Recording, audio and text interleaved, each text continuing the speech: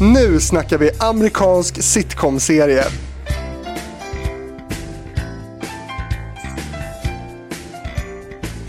Mellan 1986 och 1990. 102 avsnitt producerades och i Sverige så hakade SVT på och började sända programmet 1988. Den självgoda huvudpersonen som var inneboende hos familjen Tanner blev rankad som en av de 25 största sci-fi-legenderna av tidningen TV Guide i USA. Och det blev senare också både en serietidning och tecknad serie. Och du behövde höra typ en sekund för att veta vad det här var, Erik. Ja. Stört! Ja, men det här var favorit. Alltså, riktig favorit. Varför då? Riktig favorit. Plus att jag har sett om det också. Jag har sett om det för det ligger nu ute på någon streamingtjänst. Jag kommer inte ihåg vilken det är.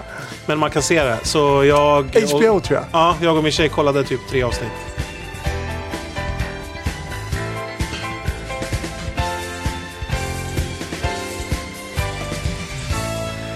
Nej, men alltså när Alf kom... Det var ju skitstort. Det var ju inte bara att det var en tv-serie. Det var ju liksom ryggsäckar och matlådor och tygmärken och allt möjligt som var så här skitstort. Hade du det? Nej, jag fick inte det. Det var ganska snåla föräldrar som... Nej, jag fick aldrig något sånt. Utan jag hade fjällräven och riktiga grejer. Konken och sånt där. Men... Inte heller billigt. Nej, det är ju inte billigt, men det är rejält. Ja, det är det verkligen. Nej, men och sen så var det liksom också den ultimata liksom, lyxen, flärden... Liksom hur de levde, det var ju liksom innan jag hade sett Beverly Hills eller någonting. Vi hade ju inga reklamkanaler, utan det här gick ju på SVT. Så man fick se liksom ett sånt där liv, lite som The Goonies var, sånt där stort hus där det bodde, ja, barn fanns ju liksom med i serien, det var ju en familj.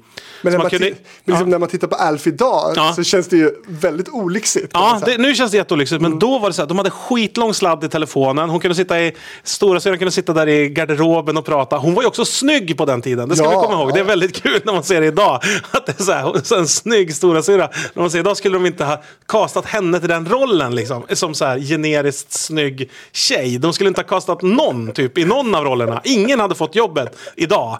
Och pappan, underbar. Pappan underbar, han gick ju åt helvete för sig privat. Det var väl, jag blir osäker nu, men jag tror att han knarkade ner sig totalt. Aha. Han som spelar Alf var väl också ett jädra, han åkte lite för antisemitism eller något så här racial slurs tror jag som... Mörkt. Ja, det är mörkt, men det sätter också en extra rolig krydda till, tycker jag. Men det roligaste av allt här egentligen är ju att du heter Alf. Ja, exakt. Ja, exakt. I andra namn. Ja. Har det påverkat dig på något sätt? Lite. Jag kommer ihåg att det är efter min farsa då. Jag kommer ihåg när serien gick så tyckte jag att det var väldigt kul. Jag tror han tyckte det var väldigt jobbigt att han hette Alf då. För det var ju skitstor den serien. Det var liksom gigantiskt. Och det är inte jättevanligt namn ändå. Ja. Men har du några likheter med Alf? Gillar ju katter. Gillar att meka med grejer utan att kunna det. Jo, men jag har mycket. Jag kan identifiera mig mycket med Alf. Det kan jag verkligen göra. Många undrar kanske då hur det gick till liksom rent praktiskt då, med den här figuren Alf. Och under tv-seriens första säsong då spelade den 84 cm långa ukrainska cirkusartisten Mishu Alf. Han borde spela alla roller i alla serier. I en då Alf-kostym varje gång då som Alf syntes i helkroppsfigur, gående, springande eller stående och sådär. Den här lösningen användes dock inte så ofta eftersom den här Alf-kostymen var väldigt varm och obekväm för Cirkus Mishu. Så att han kunde inte liksom röra sig så mycket under en längre stund i den starka studiobelysningen med det där. I de allra flesta fall så användes istället någon slags mekanisk docka. Man undrar vad den är idag. Ja, och den är jätteful. Alltså det är ju ändå en högbudgetserie på något sätt, eller alltså en normalbudgetserie. Men dockan är så dåligt gjord nu när man ser den nu. Man är så här, shit, det är någon som har sytt ihop gamla, du vet, Nisse och Klara eller en Lillstrumpa och syster är lika avancerad som jävla Alf-docka. Men nu vet vi, nu ska det handla mer om dig, Erik. Erik och Mackan. Erik som just nu är aktuell eftersom han syns i det mesta på SVT. Just det. 10. Starta band. Pass på. Starta tv-publiken om 5, 4, 3, 2, 1. Varsågod. Välkommen Erik Ekstrand. Tack så jättemycket. Du, det här med Erik och Mackan-epitetet, det lever väl i allra högsta grad liksom kvar, va? Ja, verkligen. Alltså, verkligen. Det är lika ofta nästan som någon skriker Mackan efter mig som någon skriker Erik efter mig. Om de ser mig. Eller så här, tjena Mackan. Så det lever. Jag tänker att vi skulle återkomma till lite så här hur mycket ni jobbar ihop idag och sådär. För vi har mycket att gå igenom. Du har gjort en jäkla massa tv kan man säga. Har du lyssnat om det på TV-fabriken? Ja, det har jag gjort. Jag har lyssnat på många avsnitt. Jag tycker det är jätteintressant. Av många olika skäl tycker jag att det är intressant. Dels för att det är kul om man har en fördom om någon. Då vill man ju lyssna på grund av det. Att säga, nu ska den här självgoda jäkeln sitta och gotta sig över hur bra den har varit. Vem tänker du för då?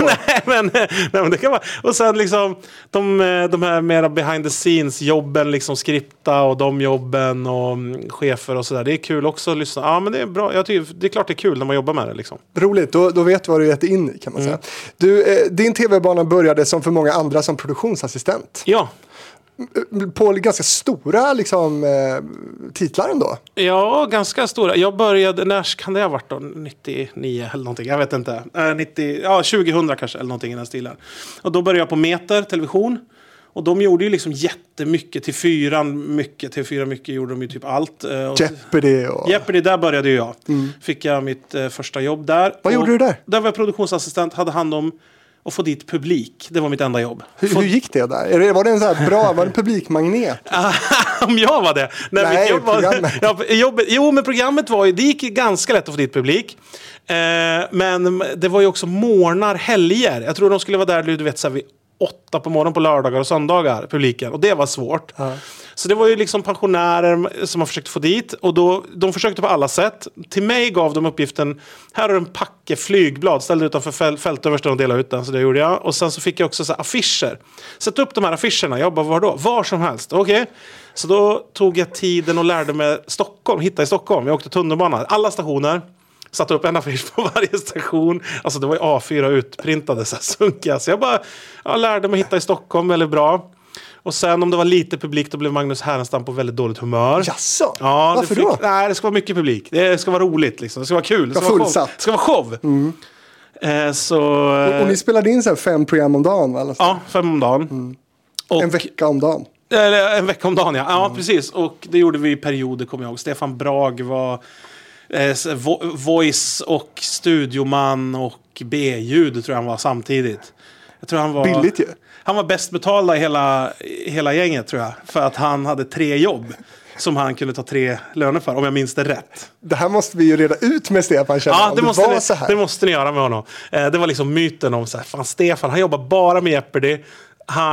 Och han hade en keyboard med jinglarna på. Ja, exakt. Keyboard med jinglarna på.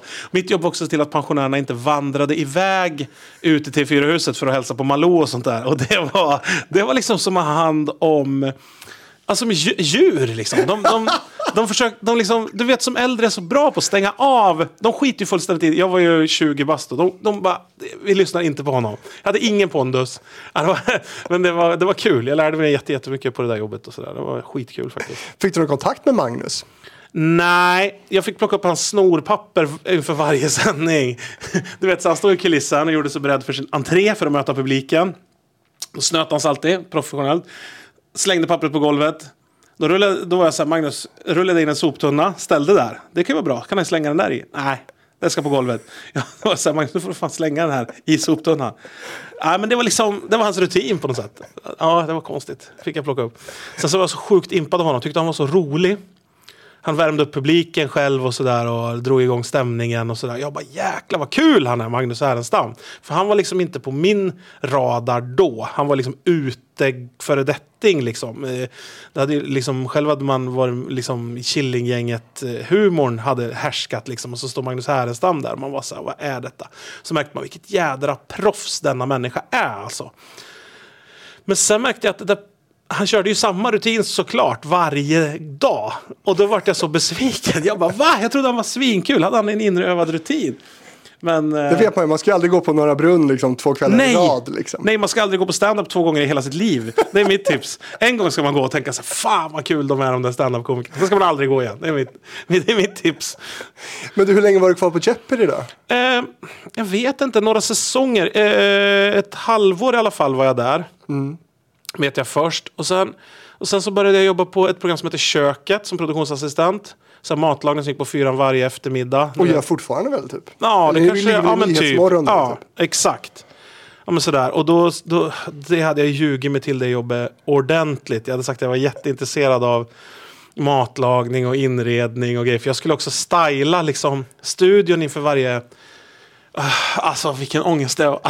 Ja, det var fy fan vad hemskt. Jag har varit så... de var så arga på mig.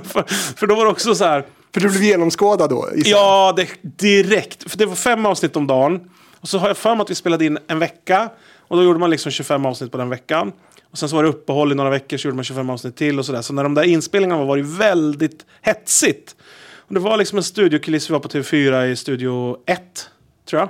Eller i 2 ibland. Ja, och så byggde upp det där köket. Det såg ut som liksom en liten lägenhet, eller vad man ska säga.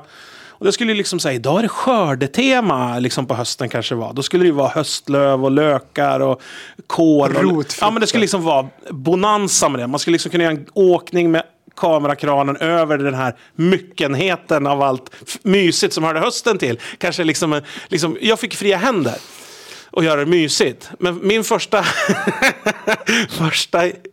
avsnitt jag skulle göra, då var det så här, det ska vara löktema. Jag fick liksom ett schema med vilka teman är i avsnitten. Jag bara, lök, perfekt. Jag hade köpt en gul lök, en röd lök och en vitlök. That's it. Så la jag dem där på bordet. Så kommer bildproducenten ut och säger, vad fan är det här för någonting? Jag bara, det här blir en lång vecka. För jag hade ju liksom preppat för hela veckan, alla 25 avsnitt. Och det där var ju ändå, det där var inget dåligt avsnitt. Det där var ändå ett genomtänkt avsnitt. Lärdomen var att du skulle köpa liksom 2 påsar. Ja, det ska vara en liten lastbil med lök liksom. Ja. Alltså det ska se ut som ett dignande marknadsstånd liksom, med lök. Fick du behålla det jobbet? Ja, jag lärde mig det sen. Tycker jag själv i alla fall. Jo, men det gjorde jag. Det var väldigt kul för att man hade ju dåligt pröjs, men man fick sjukt mycket mat att ta med sig hem.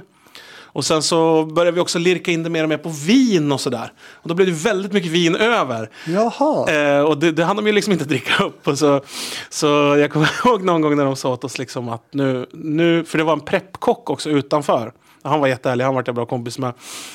En preppkock? Ja, som liksom, för att om det skulle vara ett avsnitt, om man spelar in 5 avsnitt om dagen så hinner ju den riktiga kocken som är i tv inte göra köttfärslimper däremellan. Okay. Då måste det ju vara någon som gör en köttfärslimpa som är klar. Och det var också en riktig kock liksom, som stod utanför. Då skulle jag vilja att alla som lyssnar på det här också lyssnar på TV-fabriken med Tareq Taylor. Ja. Som hävdar att han absolut inte har haft några assistenter. Han gör allt själv. Och så vidare. Ja, men han gör väl inte 5 avsnitt om dagen? Ja, 25 avsnitt om veckan. Det känns som en sanning med modifikation. Ja. Med köket då. Men sen gjorde du jobbar med Big Brother också? Ja, det gjorde jag. Ett par säsonger som produktionsassistent. Och det var liksom, jag vet inte, det är gubbigt sagt kanske, men det är liksom sista sucken av det här tokiga tv-tiden, känner jag i alla fall. Där det var liksom inga regler, jättestora produktioner med 150 anställda bakom kameran och liksom... Mycket pengar. Ja, mycket pengar och mycket ungdomar som hade 0 erfarenhet av någonting. Och det görs ju ett nytt avsnitt i morgonkänslan, så det är skitsamma känslan liksom. Och som ett kollo liksom. Det var kul privat. Jobbet var liksom... helt tokigt. Det kunde ju vara dygnet runt, eller det kunde vara hur mycket som helst, eller det var liksom mycket fest, alla liksom drack. Jag kommer ihåg att vi kunde få säga, men om ni jobbar längre då får ni liksom sprit för det och sådär. Sådana där grejer. Och så... På riktigt? Vad sa facket om det? Ja du, facket var långt borta. Jag var med i Skogs då. Det var ganska kul. Jag hade jobbat som skogsarbetare innan. Och då så var jag fortfarande med i det, liksom, i skogsfacket. Men det var kul för jag skulle förhandla lön. Och jag var ganska så här, på köket tror jag det var. Och det var så här, men det här facket tycker också att det är för lite betalt, sa jag. Jaha, ja ni ska få prata med det. Så ringde det någon från liksom LO Skogs, eller vad det hette, jag kommer inte ihåg vad det hette, till producenten på det programmet. Ja, nu har jag pratat. Det var väldigt konstigt alltihopa. Men det var kul på Big Brother och tokigt. Och det var programledare i dina säsonger då? Var det Adam? Adam var det hela tiden jag jobbade där för mig. Och så var det lite olika producenter. Och så var det Adams brorsa Pontus var ju producent en säsong, minns jag. Och så Barnekov, vad heter han? Mattias var producent. Hur var det att jobba med Adam Alsing? Fantastiskt kul, lärorikt. det var ju liksom på den tiden så var programledarrollen så himla upphöjd, upplevde jag liksom över teamet och sådär. Men han var en sån som liksom inte bidrog till den känslan, utan tvärtom liksom lyssna på alla och tog in idéer från alla håll och sådär. Det tyckte jag var kul. Sen var ju han där ganska lite. Jag misstänker att han jobbade på radion samtidigt eller gjorde någon annan produktion. Han gjorde ju alltid typ 5 produktioner samtidigt. Så. Men han var liksom rolig och snäll och smart och jag jobbade ju med honom sen på radion lite och sådär. Och ibland fattade inte jag varför han kunde negga på en idé och sådär. Att han inte sa, nej men det där kommer inte funka. Och sen fattade man det. För att han hade den, liksom, han var ju så sjukt rutinerad. Och såklart kunde han mycket mer än mig om liksom både radio och tv. Så det var väldigt lärorikt. Liksom. Det var fantastiskt att jobba med. Men Big Brother var tokigt. Liksom. Det var en idé som man kom på dagen. Och sen så var den ute på kvällen. Liksom. Det gick så snabbt allting. Så det var konstigt. Och lite läskigt också. Det kändes som att man var ganska elak mot dem inne i huset. Hela produktionen var ganska elak och cynisk mot dem inne i huset. Man kunde säga, nu jävlar ska vi sätta dit dem. Det var liksom känslan hela tiden. Jag kommer ihåg. Det är ju fruktansvärt. Ja, det var ju så. Det var liksom den stilen som var då. Du vet, det var någon, Linda Rosing var ju väldigt känd. Och hon var så här, hon sitter då i ett avsnitt och säger så här, det finns inga snygga killar i huset. Och då blir produktionen så här, vad fan vad hon gnäller.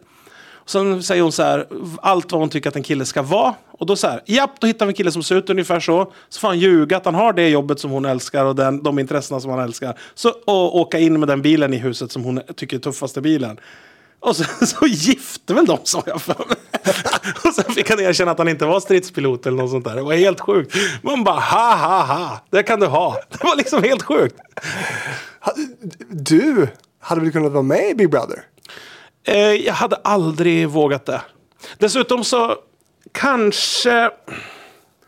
Nej, det hade jag nog inte kunnat varit, för att jag tror inte det. Så fort jag började jobba med tv så märkte man den här supertydliga gränsen mellan att jobba framför och bakom kameran någonstans ju.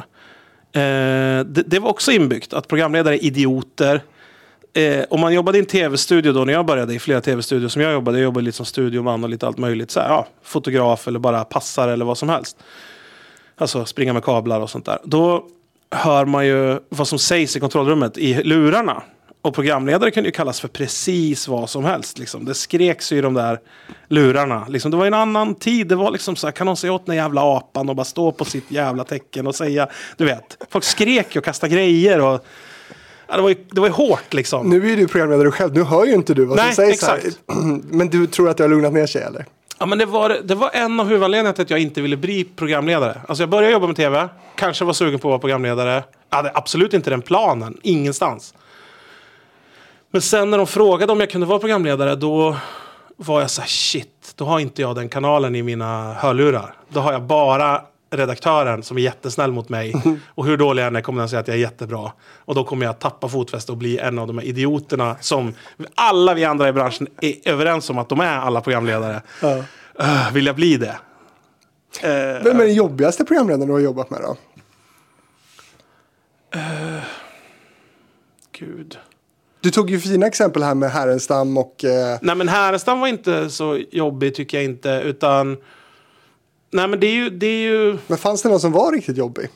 Men de har ju varit jobbiga på olika sätt. En del har ju varit skrika psykon. En del har ju varit sådana som bara kommer för sent och inte dyker upp.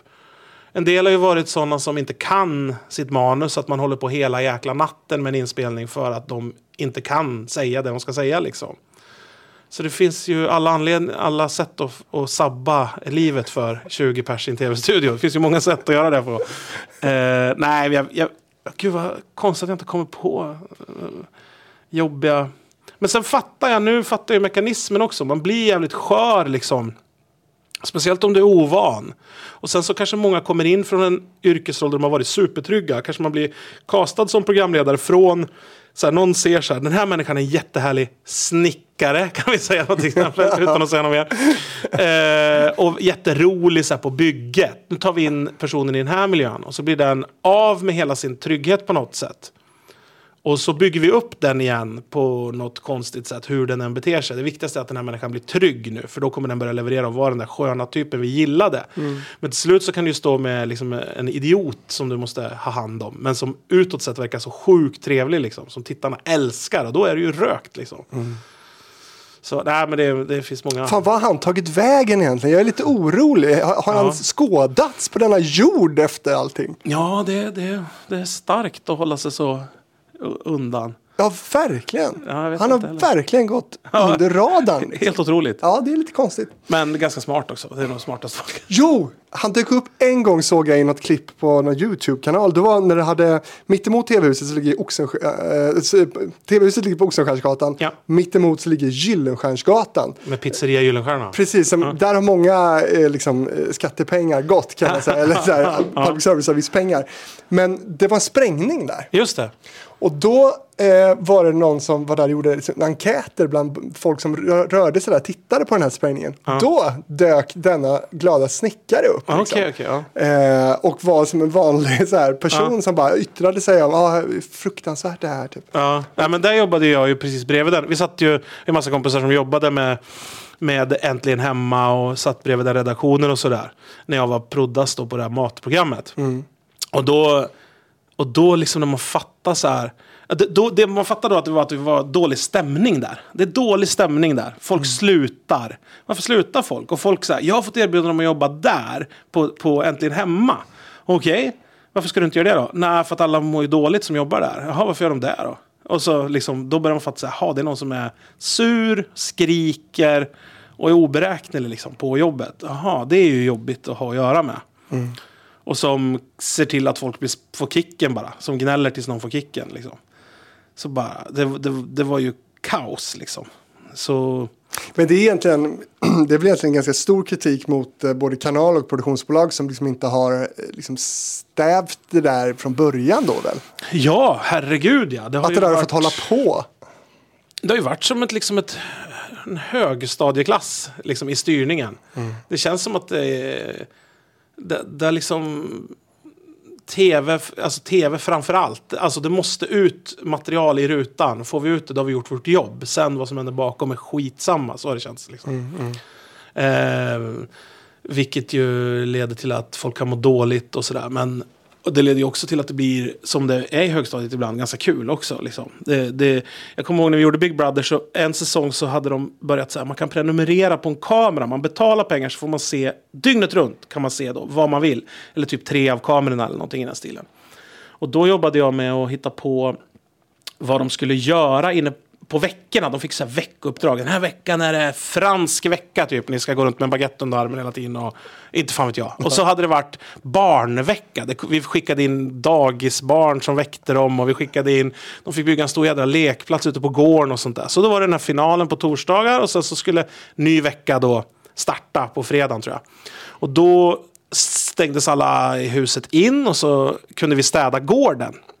Och då var det en sån där kväll, kommer jag ihåg, när vi hade så här, men om ni stannar kvar liksom, då får ni förse er fritt här ur spritskåpet. Jaha, okej. Så vi satt väl 3 proddassar liksom och väntade på att få gå in där efter att sändningen var slut. Och inte vet jag, klockan kanske var 11 eller någonting på kvällen när vi fick väl, när de var inlåsta i sitt lilla hus, de här deltagarna, och vi fick gå in. Och då hade vi ju så här Big Brother-overaller och varsin öl i handen och gick in och liksom började städa gården. Och då hade de glömt bort att folk tittade på de där live-kamerorna. Så det blev ju, folk bara, vilka är det där? De verkar jättesköna. Gick runt och rökte och drack öl. Så du har nästan varit med i Big Brother? Ja, det kan man säga. Utan att vara instängd på riktigt. Ja, verkligen. Du, mitt första minne av dig, det är ju från Pussel. Ja. I början av 00-talet så blev det ju en väldig trend med att göra sådana här tävlingsprogram i någon slags slow tv-format där tittarna skulle ringa in och gissa på sjukt enkla liksom, rebusar och grejer, ord och sådana här saker. Och där hamnade du. Ja. Varför då? Ja, hur kom det sig? Jag jobbade på radion för mig då, har jag för mig, på P3 och gjorde ett program som heter Deluxe som gick på eftermiddagarna. Men det var liksom inte heltid. Så jobbade jag också för mig på Meter som proddas med lite olika grejer. Så skulle de starta upp, Meter startade upp en underavdelning som hette Metrix, tror jag den hette. Som gjorde 3 sådana där program som hette Ordjakten, Pussel Och sen ett till som jag inte kommer ihåg som massa Big Brother-deltagare ledde sen. Okay. Peter, eller Alex och Peter heter, och vilka fler deltagare var det? Jag kommer inte ihåg. Skitsamma. Och då blev jag studioman där. För att studiomannen Charlie skulle vara mammaledig. Det var Anton Körberg som var programledare. Charlie var studioman. Hon hörde man utanför bild. Han pratade med henne. Hon hade mygga på sig. Som en sidekick typ. Ja, en sidekick. Så då blev jag studioman och blev då också sidekick till Anton Körberg. Så då gjorde vi det där ihop. Och så var jag studioman på Ordjakten också på eftermiddagarna. Du och Anton Körberg, fan, käftarna gick jag tänker mig. Ja, det kan man säga. Det kan man säga. Det kan man säga, verkligen. Och det var också kul, för då var 4, det gick på TV4 det här. Och de krävde liksom, de krävde full, eftersom det var livesändning så hade de vissa regler. Så det här krävs för att sända live. Bing, Tom, bildmixer, bildproducent, grafiker, ljudtekniker, 3 bemannade kameror, studioman och programledare. Minst. Shit, okay. Redaktör och producent. Så det var fullt kontrollrum för den här lilla mikroproduktionen som man sen gjorde med liksom 2 robotkameror och en ljudtekniker och en bildproducent typ, mer eller mindre. Men då var det fullt ställt, så det var ju också ungdomsgård liksom. Vi var ett jättegäng som hängde där och då tog de liksom de mest oruttade som var billigast liksom. Billiga gänget samlades i den här lagerlokalen i Värtahamnen och liksom spydde ur oss de där programmen. Det var mellan 2003 och 2006 som Pussel sändes i 4 efter Nyhetsmorgon. Ja. Men från då att du sidekickar Anton Körberg, vad hände då liksom? Nej men sen Anton dök inte upp en morgon. Jag tror han hade varit på fest. Alltså det var ju vid 10 kanske som sändningen började eller någonting i den stilen. Ja, 10 snart på förmiddagen. Så han var så här, missade en sändning. Han hade gjort typ 1000 sändningar och då lyckades missa en. Och min inställning till det där jobbet var ju också så här, hit går man direkt från festen liksom. Man behöver inte sova för att göra det här jobbet liksom. Hit kan man gå i vilket skick som helst. För vi gjorde det ju på rutin liksom. Vi hade gjort så sjukt många sändningar. Så jag dyker upp där och mår sådär bra. Men då skulle jag inte göra Ordjakten på eftermiddagen, så jag visste att sen får jag bara gå hem och sova direkt. När det här är klart, vid lunch får jag gå hem och sova. Så bara överleva de här timmarna nu. Och då så dök inte han upp och så säger de så här, men Erik, sätt i sminket, det kan bli du som kör det avsnittet. Jag bara nej. För jag hade ju, varje morgon provkörde vi allting. Då låtsades jag vara programledare för att testa tekniken. Grafiken, ljud och bild. Så jag kunde ju liksom rent praktiskt jobbet. Men sen skulle det ju fyllas 8 minuter i varje sånt där spel med tomt snack liksom. Jag bara nej, jag hade aldrig blivit sminkad, ingenting. Och svetten bara rann, jag var så jävla nervös. När jag satt i sminket och liksom svettades typ sambuca. Och sen ställde jag bara, han kommer dyka upp. Så hade jag en producent, Patrik Herrström, som är jävligt rolig. Han totalt tok i huvudet. Och han var så här, men det är lugnt Erik, jag hjälper dig. Jag stöttar dig liksom i det här. Så det kommer gå skitbra. Jag bara, det kommer inte hända liksom. Snart bryts den här fruktansvärda mardrömmen. Anton kommer ramla in och så kommer allt vara lugnt. Men sen så till slut så står jag ju där och liksom klockan tickar ju ner. Och från att de här kamerorna hade varit en kul grej man kunde liksom skämta in i när vi gjorde repetitionerna, så blev det ju liksom som 3 kanonrör som liksom pekade mot den. Så kände jag verkligen. Och man ser sig själv i en monitor, för att det är en green screen, så man ska ju se vad man pekar på hela tiden och sådär. Så det var 3 monitorer i alla fall som jag stod och tittade på mig själv i, och jag bara shit vad jag ser ut. Det är inget kul att se sig själv i en monitor överhuvudtaget liksom. Och så började det liksom. Fy fan. Vignetten går. Ja, jag var så jävla rädd. Alltså vignetten kändes som, det var hemskt. Och producenten ser det här och tycker att det är jättekul att jag är så rädd och hjälper mig inte ett skit, utan säger bara grova skämt som jag säger, gud, och blir stressad av. Och det var hemskt. Och så dök Anton upp i reklampausen, om jag minns det rätt. Direkt från fest. Så de säger så här, nej Anton, du kör inte det här. Sen Anton kör inte. Jag bara, det gör han visst det. Nu går jag. Så bara gick jag utanför, om jag minns rätt. Men det är ju länge sedan jag kan. Men jag har för mig att det var så. Jag bara, jag gör inte det där. Jo, men han tog över. Han tog över. Det var en jassig sändning. Det är riktigt så här fylle-tv egentligen då. Ja, det får man säga. Gud vad roligt att höra. Ja. Men du det egentligen var det alla kanaler körde ju de här typen utav ring-in-program. 5:an och 4:an vet jag i alla fall. 3:an kanske också. Och de sände väl från Nederländerna. De liksom skeppade ner liksom svenska programledare till Nederländerna och sände programmen där från en stor jävla hubb där det bara matades ut sån här tämligen omoralisk tv väl. Man lurade väl folk på sina arbetslösa på sina pengar. Typ. Ja, så är det ju. Det är en omoralisk tv deluxe liksom. Och man ser ju, det sitter en människa och tittar på en kurva över många som ringer in hela tiden. Och varje gång man säger telefonnumret att du kan vinna 20 000 som man kunde i vårt program, så går den kurvan upp. Och då blir det ju en magisk gräns. Där säger man det för ofta, det blir ett tråkigt program. Säger man det för sällan så ringer inte folk in. Och 4:an i det här lag vill ju ha in så mycket pengar som möjligt liksom. Och samtalen kostade så här 7,50 9,90. 9,90. Ja, och då så de är ju väldigt omoraliska och förkastliga liksom. Och, tänkte du på det där när du jobbade med det? Ja, men jag kände att hela branschen då, jag tror jag kände mig som en liksom karnevalsarbetare, fattar du, så här carny-lur. Det kändes som att hela branschen bara var ett stort lur. När jag jobbade där liksom. Det fanns väldigt lite värme och sådär tyckte jag på liksom de kommersiella kanalerna. Det var liksom ingen varm, vettig stämning, utan det var så här, nu jädra ska vi göra. Liksom det var en så kände jag. Och sen så kände jag också att när jag blev programledare där på Pussel så kände jag att på morgon då går jag och gör pussel, då dör jag lite grann inombords och sen så går jag till P3 och gör humor och då lever jag lite igen. Så det liksom vägde upp sig självt liksom, att jag mådde okej ändå i slutet av dagarna. Men så var det ju så hemskt, så när man väl släppte fram en telefonör då till programledaren, då kunde det vara så här, världens enklaste, då skulle någon säga fel på det där liksom. Som att så här, det var så hemskt tv verkligen. Ja, det var det. Men vi gjorde ju misstaget att vi tyckte att det var kul, för sen kom ju Mackan som jag kände. Ja. Så vi hade ju pluggat ihop i Skövde. Han jobbade också på Meter som produktionsassistent först och sen som någon sorts teknikassistent in-house. Mycket luddig anställning. Mycket lite kommer händerna på honom under några år. Och så blev han då sidekick där.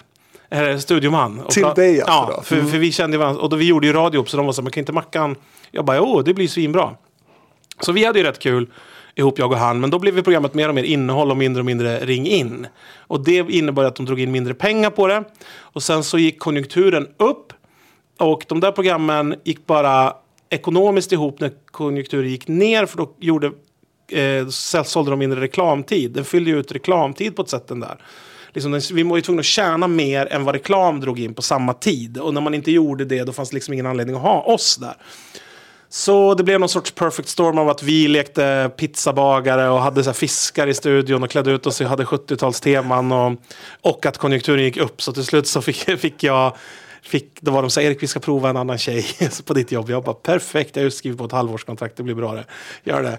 Så då gick jag bara och drog fötterna efter mig och fick betalt i ett halvår. Men gjorde du ingenting då? Nej, ingenting. Jag jobbar ju på radio. Så du fick betalt för pussel, men du var inte där? Nej, precis. Så det var smidigt. Men det är typ som att bli uppsagd med full lön ett halvår. Ja, det blev drömmen! Så. Ja, det var drömmen. Det var totala drömmen. Ja, det var som dröm. Jag hade så kul. Reste svin mycket. Vi åkte utomlands typ varenda helg. Vad tjänar du där förresten? Kommer du ihåg det? Ja, jag kommer ihåg. Först jobbade jag på Meter som proddas. Då tror jag att jag hade 14 000 i lön i månaden. Och sen så... Nej, nu ska jag... Fan. Ja, men det var ju... Jag blev faktiskt osäker nu. Men jag tror att jag hade så här 40 eller någonting på att gå dit. För jag hade ju månadslön då. Jag tror att jag hade kanske så 45 eller något för att gå dit några timmar på förmiddagen. Liksom. Eller inte ens vara där. Ja, eller inte ens vara där. Fan, det är bra. Ja, det var ju jättebra. Det var ju fantastiskt bra. Men var det bra tv? Nej, det var katastrof. Men samtidigt så...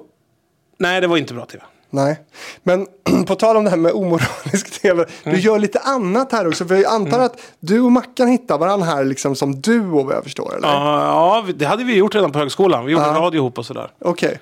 Så att ni var redan en duo, men sen gör du andra program. 2007 gör du till exempel ett program som heter Snyggast i klassen.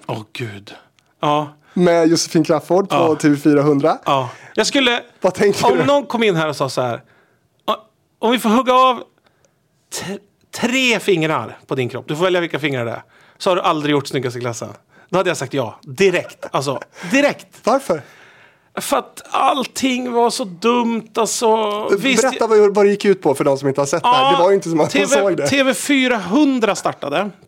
TV4 skulle branscha ut och tjäna pengar på att sälja kanaler på liksom abonnemang. Liksom. Och då skulle de starta en ny kanal för ungdomar som heter TV400. Och då tog Meter hela kakan för att producera alla program till TV400, egenproducerade program. Och då startade Meter en ny avdelning där Vigor Sörman var chef. Och där skulle det vara en härlig stämning, sa Vigor. Här ska vi spela pingis och det ska vara härligt. Och det ska vara på Google typ. Ja, det ska vara så mysigt och härligt. Vi fick en egen våning där i Magasin 5 i Frihamnen. Och där Big Brother hade suttit förut, så det satt ju ångesten i väggarna redan. Jag hade ju redan jobbat i de jävla lokalerna. Det fanns ingen Google-känsla alls där inne. Det fanns bara Loffes Tivoli-känsla att man ska sälja skraplotter till folk. Hade ni mjukglassmaskin? Minns inte. Men jag kommer ihåg att vi var där och så hela idén var ta existerande format, göra om dem tillräckligt mycket för att inte behöva betala för dem och så sen göra tv av dem. Och då var det något program som handlade om, det var någon gamla klassen, man samlade gamla klassen tror jag. Klassfesten? Ja men man samlade en klass. Jag kommer inte ihåg, men hela twisten på det var vi tvungna att ta bort för att inte behöva betala för det. Jag bara, men vad är programmet då? Jo, men det är bara så här, vem som är snygg och vem som är ful typ. Man bara, okej, det låter fruktansvärt. Ja, det är... Och så är det med Josefin Crawford. Jag bara, Josefin Crawford, inte hon. Henne hade jag jobbat med pyttelite på någon radiosammanhang. Och upplevde henne som härlig, rolig, men inte som en liksom klippa att luta sig mot på något sätt. Jag bara, fuck med Josefin Crawford. Och lite före detta då. Hon liksom hade en svacka. Kändes inte som ett hett namn. Att så här, fan nu gör vi det. Så det var två liksom... det var som en liten satsning på en dålig idé som blev fruktansvärd. Alltså det var fruktansvärt. Alltså jag led hela tiden. Och det var väl lite... Ja, det gick ut på att man helt enkelt skulle bedöma om folk var snygga eller fula. Ja. Det är ju fruktansvärt. Ja, det är så jävla hemskt. Men då undrar man lite... Jag har aldrig sett en enda ruta av det. Nej, undrar om det finns någonstans. Jag ska aldrig se det. Nej. Första programmet av snyggaste klassen på TV400 sågs i alla fall av 1000 tittare. Så det var inte jättemånga. Men det fick ju ganska mycket kritik då. Ja. En psykolog kritiserade programidén för att hon tyckte att programmet förstärkte bilden att man bara kan vara snygg på ett sätt. Och hon ansåg även att programmet kunde göra folk osäkra på sig själva på grund av samhällets snäva ideal. Ja. Men det där fattade ni redan. Ja. Så cynisk tv var det liksom. Jag kommer ihåg det där när det skrevs om det. Och jag kommer ihåg någonstans att... Ja, jag höll ju med liksom om att det är så. Men jag kände också att det var så här, fan det här är rätt soft ändå. För eftersom man kom från en värld som var ännu värre. Liksom när man lurade någon att bli kär i någon och gifta sig med dem. Så var det här liksom ingenting. Liksom, jag kände så här, okej, ja det är sant. Det är ett problem. Men skitsamma. Och sen så var jag och kände också liksom att snygghet var någon sorts... Jag tror jag kände så starkt liksom att det var så oviktigt, tror jag, på något sätt. Jag tror jag kände också liksom att jag inte brydde mig om de människorna, tror jag, på ett sätt faktiskt. Att jag tyckte så här, vad fan spelar det för roll? Jag har ju aldrig själv varit snyggast i klassen liksom. Utan man får ju ta sig fram på andra sätt. Vem var det? Här i världen. Josefin Crawford kanske var det. Ja men exakt, du fattar ju. Ja. Ja, nej, det var hemskt. Det var fruktansvärt. Alltså det är så hemskt att det är så jävla... Jag ser Erik lider. Ja, men det var så jobbigt och det var så att du ska kostym. Jag bara kostym, jag har aldrig kostym. Alla grejer som jag varit med i kostym skäms jag för. Alltså jag hatar det. Ska vi lämna snyggaste klassen då kanske? Ja, jag har liksom inte så mycket mer att säga om det. För sen gör du andra program. Du testar kroppsliga myter i programmet EKG. Just det var kul. Det tyckte jag om. Ann Söderlund var programledare. Vad minns du av det då? Att det var fruktansvärt hårt. Att jag fattade inte hur hårt det skulle bli, men jag tyckte om programmet. Jag tyckte att frågorna var intressanta. Jag tyckte det var kul att göra, för då åkte vi ut i fält och gjorde så här idiotiska experiment. Så här, bli stucken av miljoner mygg. Och sådär. Liksom sov en natt naken på en myr någonstans i Norrland. Gjorde du det? Ja. Alltså det var ju också nollbudget kändes det som. Så vi hade ju sådana värdelösa förutsättningar. Och det var också så här... Vad gjorde jag med för det? Var vaken så länge du kan, Erik, se vad som händer. Och så testade vi att köra bil på någon bana och Så jag var ju vaken så jävla länge. Så de var ju tvungna att sluta filma och jag mådde ju fruktansvärt dåligt. Jag gjorde ju allt. Jag tyckte det var kul. Men jag var också ensamt, kommer jag ihåg, utan just så här, att jag saknade att göra det ihop med någon jättemycket. Att jag var så jävla ensam. För radion var ju ett grupparbete som jag höll på med. Och på Pussel hade jag gjort det med Mackan och sådär. Och så helt plötsligt var jag väldigt själv. Så kommer Olle Palmlöv var inslagsproducent för en del av det där. Ja. Och han är ju liksom inte värmen personifierad. Utan han är ju såhär, kör då för fan! Kom igen, vad håller du på med? Och, du vet, så här. Låter som Bobo Krull. Ja, men du vet, det är ju samma gäng. Ja. Det är de här... Ja, jag vet inte fan, felvaggade människor som aldrig har fått någon kärlek, som liksom inte vet hur man tar hand om varandra. Den känslan. Ja, men det var ett bra program, tyckte jag. Men har du bestämt det här nu för att vara framför kameran? Men alltså, jag har aldrig bestämt mig för någonting. Det som, om jag tänkte på det på vägen hit, jag tänkte att vi kanske ska prata om de här grejerna. Men då liksom återvänder jag liksom till att jag ser någon sorts kurva i mitt liv som är sluta gymnasiet, ha panik. Vad fan ska jag livnära mig på? Komma in på högskolan perfekt och 3 år säkrade på CSN. Mot slutet av högskolan ha panik för att jag inte har gjort det jag borde göra när jag var på högskolan. Poängen inte liksom inte för att jag hade hjälpt ett skit om jag hade poängen. Utan använde istället sista halvåret till att göra gratis praktik. Liksom gå på studielån, jobba gratis på meter. Och då bara flytta runt och lära med branschen. Jag tror jag kände jättemycket så fortfarande att jag lärde mig någonting hela tiden och det var det som var kul. Liksom. Jag lär mig grejer hela tiden. Ser nya sidor av det här. Och när jag gjorde EKG till exempel, då fick jag en jäkla känsla för att det var nog första gången jag tyckte det var kul med tv. Och det var ingen annan, det var jag som liksom avsedd. Det behövde inte vara sådär... Det enda jag var elak mot var mig själv på något sätt. Liksom, eftersom det var jag som fick ont och sådär. På myren. Ja, men det var liksom inget elakt på riktigt. Utan det var liksom bara kul. Jag fattade det roliga i det. Liksom. Det är kul. Så där fick jag nog faktiskt, när jag tänkte på det, en hunger efter att hitta på något eget. Göra något själv. Men jag var fortfarande förknippade väldigt mycket de program jag gjorde med att det skulle på något sätt vara jag. Men för det gör det ju, för precis efter då EKG 2007, då, alltså 2008, då blir det ju något eget. Det är då som du säljer dig till TV6, kan man säga. Ja, exakt. Ja, precis. Då hade Jarowski, eller om det var Mastiff, det är ju samma hus, jag kommer aldrig ihåg vilket som vilket. Jag tror att det var Jarowski, skitsamma, något av dem. Hade någon idé som hette bromsspår. Ja, du har. Fräscht. Ingen ville jobba med det. Då skulle jag en pilot. Det hade kommit liksom uppifrån. De hade gett det till en producent, Andreas Schig. Han bara, nej. Jag tror de hade gett det till någon annan som inte ville göra det. Och så fick han göra det. För jag tror att han var liksom sist in eller någonting där. Och av någon anledning hade de fått upp ögonen för oss. Det kan ha varit Hanna Videll eller någon som hade fått det, jag vet inte.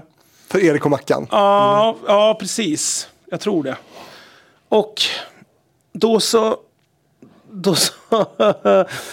så ringde Andreas Schig då och sa så här, jag har en idé som heter så här och så här. Jag tycker det låter inte som att det kan bli så jävla bra. Bra insålt. Men ni får ju betala, alltså jag och Mackan såg det som så här, men då kommer folk se oss på bolaget och se vad vi kan göra. Så även om det är skit det vi gör, så kommer de se oss. Så här, då kommer det flera som tittar på oss, en kanal kommer titta på oss och sådär. Så vi gör den här piloten. På bromsspår. Och håller varenda tumme vi äger har att den inte blir av. Utan att vi får göra något annat sen. Och så går det ju några månader, jag vet inte hur lång tid det tog. Men länge så man hann glömma bort det. Då ringer Andreas och säger, jag har nyheter. Jag vet inte om de är bra eller dåliga. Men de vill göra det här programmet. Vi bara nej. Fan också. För det handlar ju om att människan typ var ett djur som är smutsigt och att vi försöker låtsas som att vi är rena. Och så skulle vi visa upp hur lortiga vi människor egentligen är. Och det byggde ju på att folks rädslor för bakterier och smuts och sådär. Och så gjorde vi det. Ganska självutlämnande. Också ganska mycket så här experiment med mig och Mackan inblandade. Och väldigt, väldigt långa påor minns jag. För Andreas tyckte att det var kul att skriva. Han ville vara en skriva. Han ville skriva. Ja. Och det är, herregud vad han skrev. Så det var ju 2 A4. Påorna är så långa. Men kom du heta bromsspår sen? Nej, det hette Erik och Mackan hela arenan. Det var den, okej. Ja, världens sämsta titel. Vi ville att det skulle heta Det hette ju Bromsspår. Då tyckte jag vi hade så mycket hemska titlar till det där. Nyfiken brun var en, kommer jag ihåg, som vi ville. Men det hade ju varit så politiskt inkorrekt också. Men då tänkte man ingenting på det. Men det här TV6-samarbetet tänkte jag vi skulle prata om. För att det höll ju i sig under ganska lång tid, 2008-2015. Och ni gör en hel del då, Erik och Mackan, titlar. Som du sa, Hela och rena, Snygga och smärta, Knäcker den manliga koden, 99 saker man måste göra innan man dör och så vidare. För att inte glömma Hål i väggen och Herre på täppan och Nemas problem. Alltså världens största konspirationer. Och Erik och Mackan gör Kentucky och så vidare och så vidare. Det är jättemycket olika produktioner. Så här, vad tror du att blir ni MTGs svar på Filip och Fredrik här? Eller vad? Ja, jag skulle misstänka att de hade sett det och ville ha något, eller de ville väl bara ha något eget som var manligt, misstänker jag, eller som var, inte vet jag vet fan, ungdomligt eller på sig. Vi var ju ganska unga då när vi gjorde det i början. Men jämfördes ni mycket med Filip och Fredrik? Ja, jättemycket. Jättemycket. Och vi var ju... Jag tyckte det var jättejobbigt i början att vi gjorde det. Därför att vi, som sagt, så var det ganska lite vi bestämde själva i de första produktionerna. Som Hela och rena eller Snygga och smärta. Utan det kom ju liksom ganska mycket... Visst, vi var med på spånmöten och hittade på liksom uppslag och inslag och sådär. Men vi gick ju fortfarande med på att vara väldigt styrda. Liksom, att någon annan bestämmer tonen och att det var ganska manusstyrt, alltså inte när vi gjorde grejer, men på och sådär. Och frågeställningar, liksom att man kunde få en spik som var så här, är det verkligen så att, liksom, som man själv inte kände alls att man brydde sig om den frågeställningen. Så vi var ganska styrda, och då var det jobbigt att jämföra oss med någon annan som kände så självständiga, som jag upplevde att de var. Att liksom idén kom från dem och att de själva genomförde så mycket och styrde så mycket. Men samtidigt var det också väldigt bra för att då fick man ju lära sig av de som hade jobbat längre hur man kan göra saker och ting. Så det var ju bra. Men det var piss att bli jämförd med dem verkligen. Eftersom jag tyckte att de var sinnessjukt bra, sinnessjukt roliga. Jag var jätteavundsjuk på dem. De verkade ha det liksom så kul när de gjorde grejer. Det kändes som att de gjorde det på riktigt och att vi var liksom någon sorts som barn som liksom hade en vuxen med oss på ett helt annat sätt än vad de hade. Så upplevde jag det. Har du eller ni då snackat med Filip och Fredrik om det här? Nej, aldrig. Aldrig. Jag tror att det finns någon sorts... Jag vet inte. Det känns som att det finns en... Eller fanns, nu finns det inte någonting. Men då känns det som att det fanns en beröringsskräck, tror jag. För liksom, från båda håll på något konstigt sätt. Jag vet fan. Jag vet inte. Men har du inte träffat dem? Jag har träffat dem kanske en gång kanske. Jaha. Ja. Fan beror det på? Det känns som att ni borde vara tajta liksom. Varför känner jag så? Jag lyssnar på deras podd jämt och sådär. Och programmen de har gjort liksom sista många år har ju varit inte riktade till mig. Nej, blanka golv och... Ja, men det har varit liksom tråkigt liksom. Eller att de har försökt bygga ett företag. Och det har jag tyckt är supertråkigt. Att så här 6 steg och sånt där som jag tänkte så här, det här kommer bli kul. Nu är det gamla Filip Fredrik igen. Fan vad kul det här kommer bli. Men kanske jag är för gammal. Men jag skyller på att de försöker göra ett format man kan sälja. Liksom. Att de försöker formatera och sälja. Det är det som är tråkigt. Men har du och Mackan inte fått frågan att vara med i Alla mot alla? Nej, tror jag aldrig skulle hända. Det är ju sjukt. Jag tror aldrig det skulle hända. Varför? Ja, vi är små människor. Nej, jag vet inte fan. Nej, men vad tror du på riktigt? Nej, men de vill väl inte ha... Om jag kollar på Alla mot alla som jag tycker om, så vill de... Alltså jag tycker inte att det är så konstigt att vi inte har blivit tillfrågade faktiskt. Jag tycker det känns som att de vill ha mer tokigare människor liksom. Eller... Alltså mer otippade eller tokigare liksom. Ah, okej. Konstellationer liksom. Ja, det känns som det. Ja, jag tror det. Att det skulle bli lite straight om det bara var jag och hans. Men du hade ju kunnat paras ihop med någon tokig. Rolig. Prinsessan Lilian. Ja, exakt. Ja, precis. Nej, absolut. Det är ju absolut. Ja, jo, men det finns någonting där. Det hade varit kul att reda ut det, men det är svårt. Och det är svårt för mig att reda ut det. Det är svårt att sätta fingret på det. Det är stelt och konstigt och sådär. Faktiskt är det. Men om man säger den där linjen som jag snackade om förut med liksom att jag i livet om man börjar plugga och inte visste vad man skulle bli och sen kom man hit och sen så då liksom de här åren från att pussel när de var så ville vara programledare, då kändes det som att jag bara drev med. Liksom någon annan fick hela tiden bestämma vad jag skulle göra och jag var bara glad så länge jag hade ett jobb liksom. Det var väldigt lite. Och så gjorde jag ju projekt på radion som var mina hjärteprojekt och vi gjorde lite så här teatergrejer och sådär, satt upp så här föreställningar och så här, som jag tyckte var kul, så här sketchshower och sådär. Och där så hade jag liksom band jag spelade i och sådär som jag tyckte var kul och liksom som var där man själv bestämde. Och sen var tv liksom ett jobb verkligen, ett jobb där man tjänar pengar. Som du ibland inte behövde gå till också. Exakt, så det var ju bäst. Men sen hände någonting efter det där på sexan, just att det kändes som att sexan, det på MTG hette det ju då när vi började, de bytte chef oftare än jag bytte strumpor liksom. Det var någon ny varje gång vi förhandlade. Och det liksom blev tommare och tommare i det där huset varje gång man gick dit. Och man var så, shit vad tomt det. Du vet, de byggde ett nytt stort fint hus på Ringvägen och man bara, nu går det bra. Och sen bytte de namn och hit och dit. Och sen var alla borta. Liksom. Vet du vad det heter idag? Det heter inte Nent längre, va? Är det inte via Playgroup? Okay. Via Satgroup kanske. Men det är så kul. Jag hänger inte med. Nej, och sen så liksom hela huset där liksom, det bara osar ju ondska när man går in genom dörrarna. Det ser ut som någon så här Tredje rikets kontor med den stora loggan ovanför. Det är helt sjukt. Alltså det är helt sjukt det där huset tycker jag. Men alltså jag gillade ju att jobba där för jag tyckte att det var mycket tokdårar där. Trivs du bättre med fängelsekorridoren än sjukhuskorridoren? Nej, här är det ju Hall liksom på SVT. Här är det ju som går in på någon jävla... Ja, jag trivs nog bättre.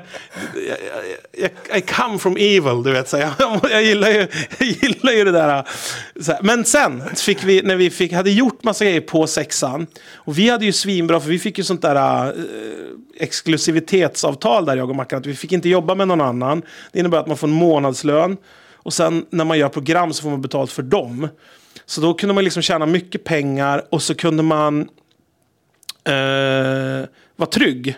Och det var 2 år i rad som de löpte över sig. Så 2 år visste jag att nu har jag inkomst. Och då på samma sätt så visste ju kanalen att de här kommer att kosta pengar i 2 år. Då måste vi tjäna pengar på dem också på något sätt. Men då var det alltså dels en fet månadslön. Ja. Plus att ni fick betalt per program. Va? Ja, precis. Okej. Okay. Så det var ju svinbra. Och då jobbade vi jobbade ju med ett gäng då som flyttade runt lite grann i produktionsbolagen. Först var vi där på Jarowski och Eller Mastiff. Sen så flyttade Andreas Kigg, tror jag det var, eller om vi tog över dem till OTV, ett annat produktionsbolag. Och där mötte vi Olle Garp, som är så här rad P3-snubbe och ZTV-snubbe och allt möjligt som jag har följt och sett och lyssnat på sådär, som jag tycker är väldigt rolig och mysig, som idag är liksom en av mina bästa vänner. Och då började vi jobba med honom och då kändes det som att vi började få ihop ett gäng där på OTV som vi tycker lika som liksom vi kan göra program som vi kan vara med och bestämma om och som kan tycka saker som man respekterar och som inte tycker lika som oss om allt, men som liksom kan säga ifrån på vettiga sätt och som är beredd att driva igenom jobbiga saker som kanalen kanske inte tycker är bra i början och sådär. Så där kändes det som att vi började få liksom lite sving på det. Jag tror Guldfeber hette ett program som jag och Mackan gjorde, som handlade om att vi åkte runt i världen och intervjuade rika människor. Och det hade ju kanalen, eller det var nog Johan Wiman som jobbade på OTV då som kanske hade kommit på det. Jag vet fan vem som hade kommit på det, men skitsamma. Men då kände jag att då fick vi... jag hatade det från början, för jag hatar liksom så här att man ska säga åt ungdomar att så här, du måste bli rik. Men serien gick ju egentligen ut på att kolla på alla miljardärer som är olyckliga, gick ju serien ut på. Det var ju det som var kul med det hela. Att de är så här, kolla vi åker hem till tokiga miljardärer som inte har någon familj kvar och inte har något liv utan bara har ett jättestort hus. Och är djupt tragiska. Och det var det som var kul med den serien tyckte jag. Då hade man kommit på att man kan sälja in en grej men visa upp någonting annat typ. Det gäller bara att paketera det rätt liksom. Smart. Så det var det tyckte jag verkligen var en ögonöppnare. Och det ledde till sen att vi kunde göra Nemas Problemas, den här när vi reser runt i Sydamerika, som jag tycker är det bästa vi gjorde, jag och Mackan, någonsin, och som också var det sista vi gjorde på sexan. Vi skulle göra en till säsong och sen så avbröt vi samarbetet med kanalen helt enkelt. Eller de gjorde det. Men vad har du och Mackan för relation egentligen? Ja, det är liksom som vi är gamla vi har varit liksom bästa kompisar svinlänge. Och sen så han fick ju barn före mig. Och då blir man liksom, har man ju mer fokus på familjen. Eller liksom, när jobbet är slut måste man hem. Liksom, bara rent praktiskt. Jag måste hem och ta hand om mina barn. Nej, men det blev väl lite så. Eller vi gjorde... Och sen fick jag barn liksom omlott efter honom. Och sen så bor han söder om stan, jag bor norr om stan. Och vi fick inga jobb ihop längre. Så... Vad berodde det på? Man var trött, liksom, allt har ju en brintid liksom. Och vi kände väl också på ett sätt det tror jag man hade kunnat ändra på. Men vi hade gjort liksom 2 serier per år ju, i 7 år eller vad det var, ihop. Där vi båda är så här, tjena, det första bilden är att jag och han står dessifrån varandra och hälsar välkommen liksom, någonstans. Så det gick ju lite, men jag tyckte att Nemas Problemas blev det var det roligaste för mig. Och jag hade hittat en produktionsform som jag var så oerhört stolt över, som jag tyckte var så jävla kul. Det var bästa sättet att göra tv på som jag någonsin har jobbat. Där alla mådde bra, för en gångs skull. Det var fantastiskt. Hur ofta hörs ni idag? Ganska...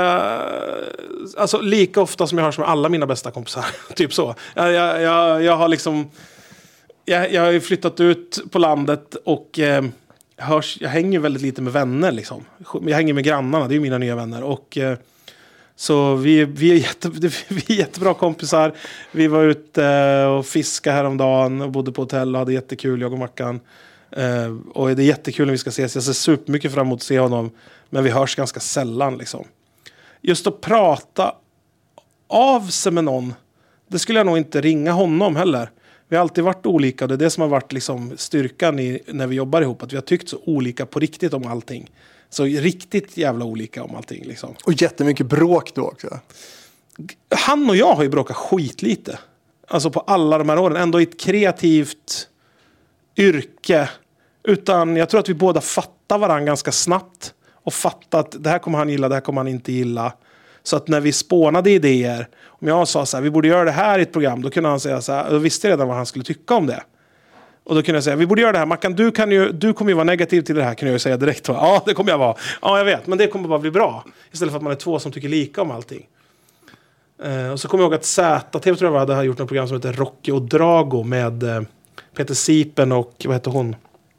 De reste runt i världen i alla fall och gnällde på allt. Okay. Och jag var så jävla sur på det. Om du får åka någonstans i världen, sluta gnäll. Bara njut istället. Det var liksom en trend att man skulle negga på allting. Det hatade jag. Och det gillade med Filip Fredrik, att de hyllade så mycket grejer. De var så här, fan, kolla vad gött det här är. Kolla vad roligt de är. Det gillade jag jättemycket med dem. Men TV6-tiden, den kom till ett slut. Och alldeles strax ska vi ta reda på vad som hände efter det. Magnus Karlsson, är du redo? Redo. Vilken är din mest underskattade låt? Det är en låt som heter Glorious, tror jag. Din största hit? Största hit? Gamla stan eller Kom hem? Kom hem. Säg en riktigt dålig låt.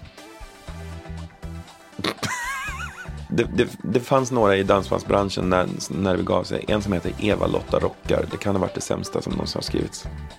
Vilken var den första plattan du fick? ABBA The Album. Vad är det sjukaste du har varit med om i din karriär? När vi Alcazar hamnade i klorna på maffian nere i östblocket i Ungern, tror jag det var. Det var galet. Hej på er, Magnus Karlsson här. Jag är gäst hos Fredrik i Hitfabriken och den hittar ni på alla poddplattformar som finns, bland annat på Spotify. Så lyssna där.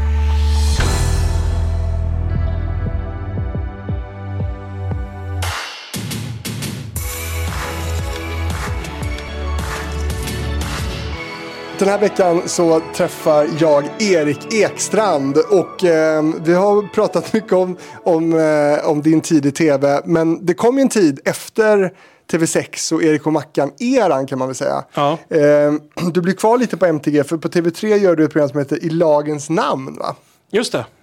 Jag vet inte hur mycket vi ska uppehålla oss kring det, men du skulle testa liksom gränserna för vad som var lagligt eller inte. Liksom. Ja, faktabaserad humor. Ja, men 3an gjorde ju någon sorts...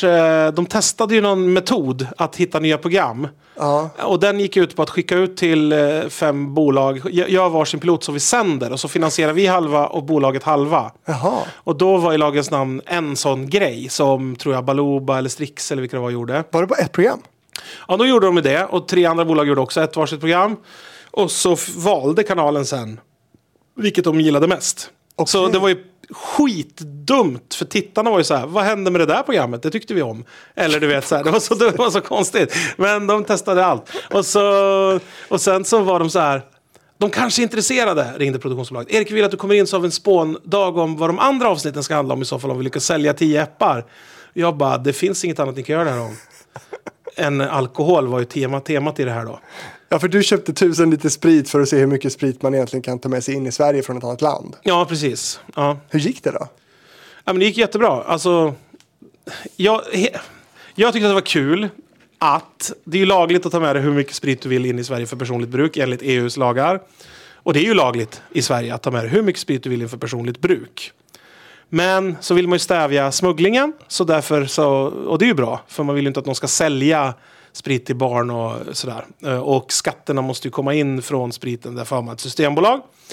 Och så, men då var jag så här, och jag tycker det är så pinsamt att så här vuxna män och tanter liksom hittar på lögner om att de har 50-årskalas och ska ha det är så pinsamt tycker jag. Det är så liksom, vi borde vara större än så.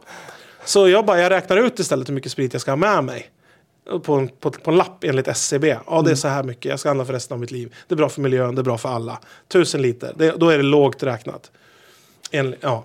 Och så åker jag och köper det. Och så lägger vi upp det som ett Uppdrag granskning-inslag. Exakt som ett uppdrag, fast jag klär ut mig lite också. Det var det som var kul. Och sen så filmade vi det där. Och det gick ju jättebra. De i tullen blev sura för att vi upptog deras tid. För att jag köpte ju en flaska som jag skulle ge bort till Aschberg, för han var inblandad i det där också. En så här sliskig likör. Så då ville jag ju tulla för den. Så då fick jag ju med mig en tullare ut i bilen och kolla i bilen.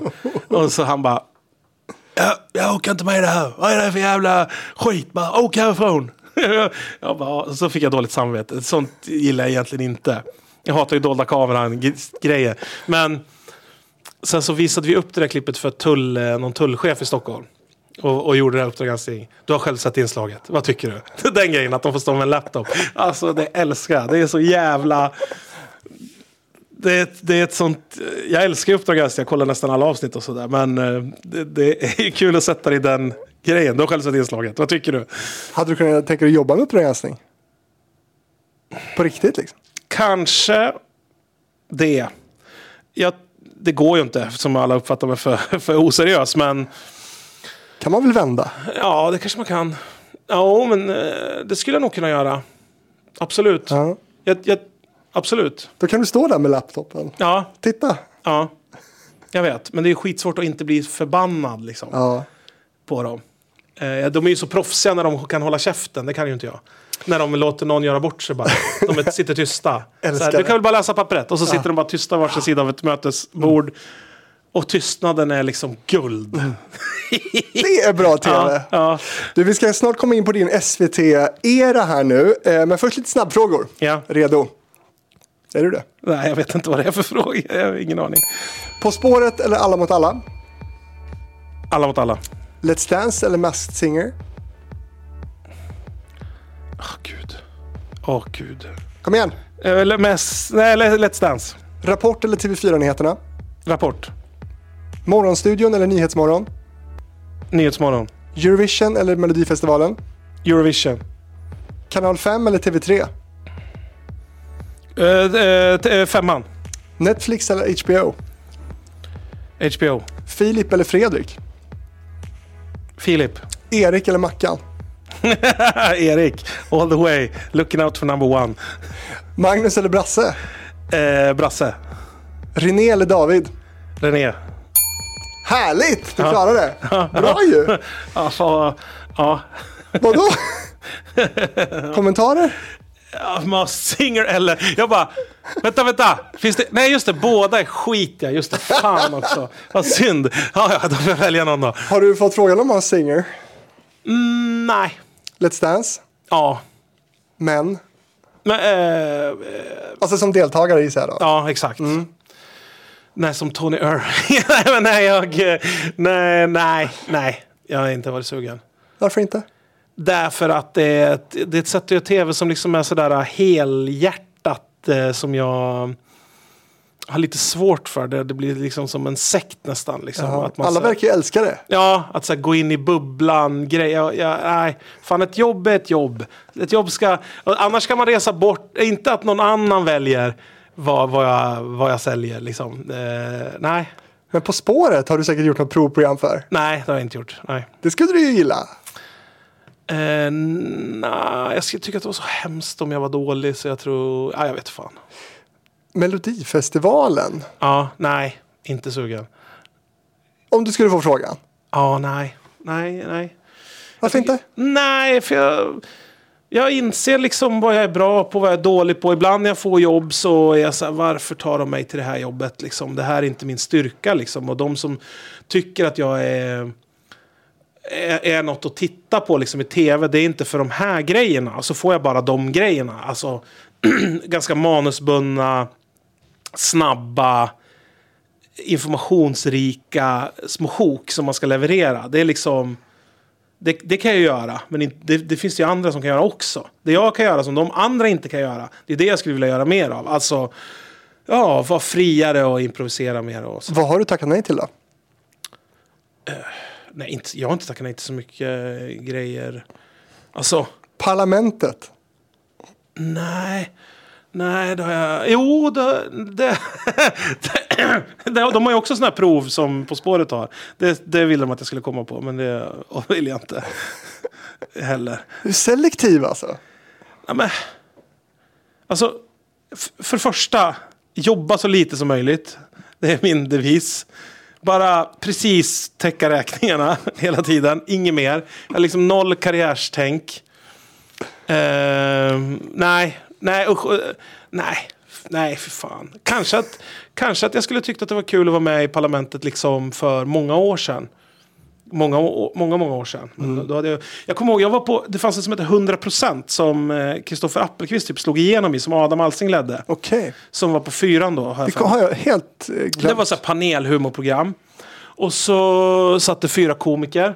Och så satt Adam här framme i mitten då. Och så var det sådana som program såg ut på den tiden. Lite som Time Out ser ut. Och så skulle det vara en prov till den. Och då tror jag att jag var programledare på Pussel, tror jag. Och då var det så, men ska inte du testa, Erik? Jag bara, fan vad nervös jag blev, men glad också. Och så blev vi samlade ett gäng komiker. Och jag kommer ihåg att så här, Ösnöjen och några mer som man kände igen var med. Liksom, så stora komiker. Och så åkte en minibuss ut till... vad fan heter det där ute där den här studion fanns förut norr om stan? Hägernäs. Exakt. Den har jag varit med och byggt där. Vem vill bli miljonär? Studion kommer jag ihåg. Men då så... och så började de skämta i bilen. I bussen började de skämta med varandra. Och jag var så här, shit, de har börjat redan. Och i sminket. Och på väg in. Och det var en publik som satt där och skulle provas liksom. Jag bara, det här är inte min grej.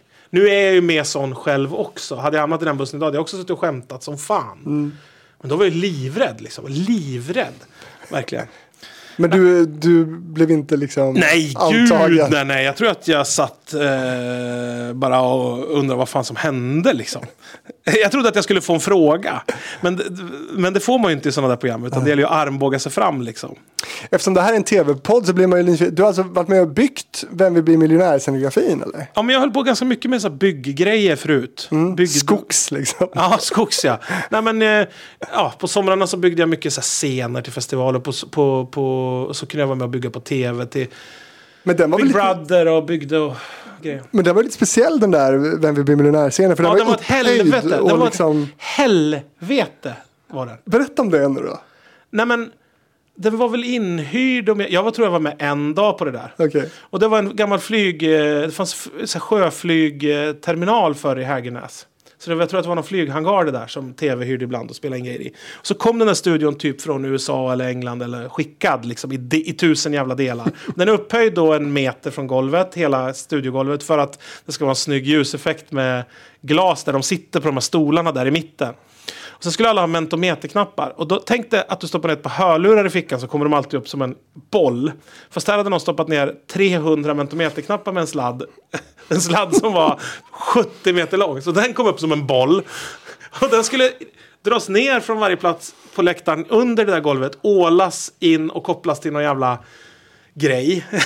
Jag hjälpte till en dag. Sen var det så här, det här går inte. Och då var det också så här, vi har inte råd att slå på värme medan ni bygger det här. Det var på vintern. Det var så här 3 grader där inne kanske. Fan. Vad hemskt var det. Hemskt. Det var då du kom på att jobba så lite som möjligt. Ja. 2017 då hamnade du och Mackan på SVT i det stora underhållningsprogrammet Duellen. Ja, just det. Och det var väl första gången ni kom till SVT då, eller kom till Hall så att säga? Men jag tror att jag hade jobbat med barnprogram på SVT innan det. Du hade gjort det? Vilka barnprogram var det som var innan Duellen? Var det Maxat? Maxat, ja. Vi fick kicken där från 6:an.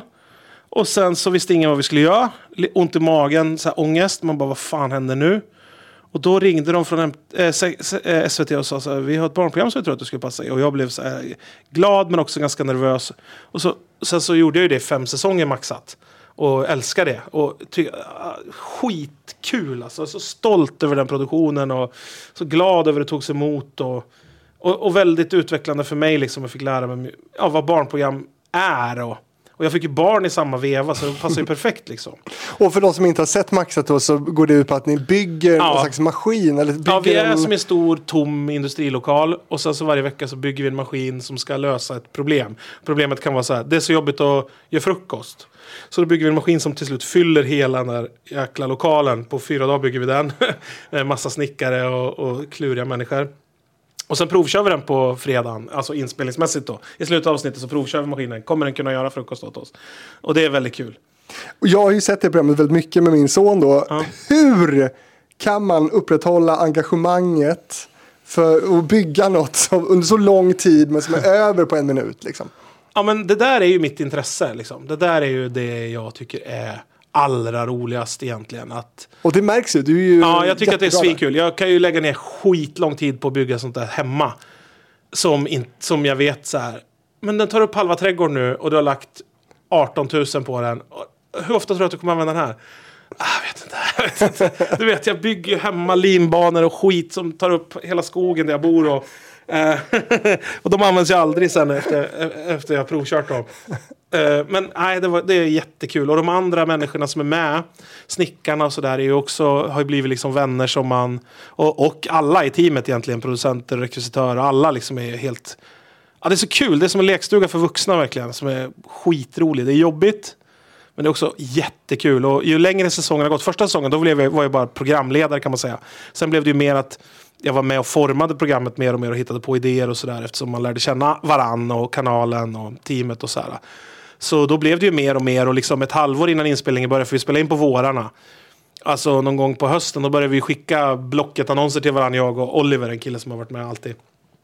Den här borde vi köpa till Maxat. Kolla, de säljer en stor löpande band. Kolla den här gamla traktorn. Du vet, vi bara yes, det måste vi ha till Maxat. Så kan man köpa in roliga grejer och bygga saker av. Eller skicka YouTube-filmer när de spränger grejer och sånt där. Hade ni tillräckligt med budget då, tycker du? Nej, det har man ju aldrig, men det finns så sjukt många sätt att stretcha en budget som jag tycker att vi kunde göra här på Maxat. Och det kunde vi göra på 6:an också när vi gjorde Nemas problem och lite sådana saker. Att man, alltså, budget kan man ju prata om hur länge som helst. Alltså, du vet, våra budgetar när vi gjorde, vad heter de då? Snygga och smärta eller Guldfeber eller sådär. Då var det så här, ja, vi har fått budget. Vi får göra programmet. Yes! Då täckte den precis allas lön. Okej, nu ska vi göra programmet. Då satte man så och ringde och fixade spons. Som kanalen inte visste om då. Ja, vi behöver få in 600 000 spänn till för att kunna göra de här resorna och grejerna som vi ska göra. Och ta oss till de här länderna och få loss de här grejerna. Så då la vi ganska mycket tid på det. Hitta samarbetspartner, och försvaret hade vi som samarbetspartner någon säsong och fick köra stridsflygplan, och Red Bull hade vi något år och sådär liksom, så man kom åt tuffa grejer och visa upp i programmet. 99 saker var ju så mycket. De gjorde 2 säsonger. Och men sen var ju kanalen så här, vänta. Vi märker att ni drar in pengar från andra håll. Just det, sa vi. Just det, det gör vi, ja. Men de lägger vi på programmet som ni får. Ja, men då ändrades reglerna. Då ville kanalen att man skulle ragga pengar själv, men de skulle ha 1% av det. Och det är väldigt svårt att ringa till ett företag och säga så här, hej ICA, får vi komma och leka i eran butik? Men tyvärr måste ni pröjsa 50 000. Och då kan de säga, ja men det kommer vara bra för oss. Då pröjsar vi 50 000. Och så vill kanalen ha 50 000. De bara, varför det? Va? Varför det? Men kunde ni inte sköta det internt sen? Ja, men precis. Så det blev väldigt att det blir liksom varit svårare och svårare att mäckla med budgetar liksom, som man vill. Fan vad snårigt. Ja, ja, det är sjukt snårigt. Alltså ja, det är väldigt märkligt. Men var det skillnad då att komma från Maxat och barn-tv på SVT till nöjessidan på SVT i Duellen då? Ja, men jag kan tycka att Duellen produceras av ett utomstående bolag. Och det är det som är skillnaden. Det är inte kanalen egentligen. Det är vem som producerar det som är den stora skillnaden. Ett bolag har ju sålt... Det är ju en affär. Liksom. De vill göra en affär på det här. Så det blir ju en skillnad. Det kan ju vara snålare då. Men de kan ju också fixa spons på grejer som inte syns i programmet, men som kanske syns runt programmet för publiken, att det finns sponsrat goodiebags eller vad fan som helst liksom. Medan om det är inhouse SVT kan du ju glömma det, men å andra sidan ska du ju inte göra en affär på det, så därför går alla pengar till produktionen och det kan kännas vettigare liksom på så sätt. Så det är liksom olika skillnader så. Men gillar du Duellen? Där var ju du och Mackan någon slags sidekicks också kan man säga. Ja, men jag tycker att det blir ett sånt där program som kan bli lite... Det kan bli lite dött för att det ska vara... För att första säsongerna är alltid svår med ett sånt där program. Man vill ha en programledare som känner sig varm i kläderna och sådär. Jag har lite svårt för såna där... Jag tycker de är döda programmen när det är en programledare som står och säger självklarheter. Liksom. Då behövs inte programledaren alls. Då kan lika gärna komma en bildskylt. Nu är det dags för tävling 2. Liksom. Nu är det dags för rond nummer 2. Då ska vi se. Då går insatserna upp till 5 000. Man bara, det är så tråkigt. Så här, liksom. Jag blir så less på det. Jag vill att det är någon som istället har ett fritt manus och bara så här, ja, men vi går vidare och undrar vad som händer nu. Ja, just det, vi ska fortsätta tävla. Det är roligare att någon lever och är i stunden och liksom... Ja. Det mest störiga med programmet Duellen, det var ju att duellerna är ju gjorda så att det liksom typ går på ett ut. Alltså det spelar ingen roll vad man gissar, för det känns som att det är en slump bara, nej. Och nu, Q till En mot Sverige. Ja, för det finns lite likheter där väl, eller? Ja, alltså omöjligheter.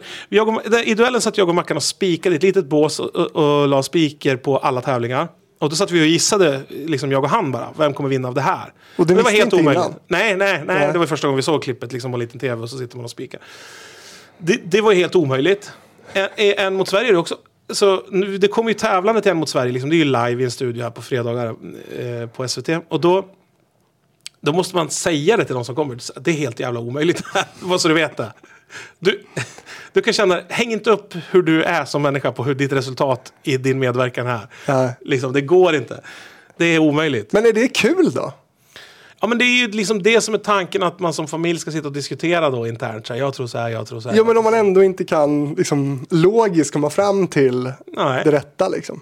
Ja, men ja och nej. Det är tråkigt för att man inte kan få känna, det är inte På spåret, man kan inte få känna sig smart. Nej. Däremot kan ju 6-åringen spöa 50-åringen när de sitter och gissar i soffan. Det är kul. Mm. Jag tycker att det här med att känna sig smart, som jag lider av liksom, också att jag vill känna mig smart. Annars skäms jag liksom när jag känner mig dum. Typ som i, Bäst i test. Man tycker att man har löst det smart, alltså så sitter man i studion och får se det ihop med panelen och så säger man så här, yes, där kommer jag vinna! Och sen får man se att man gjorde fel direkt. Det är det som är kul, att man ramlar av en hög häst liksom. Ja.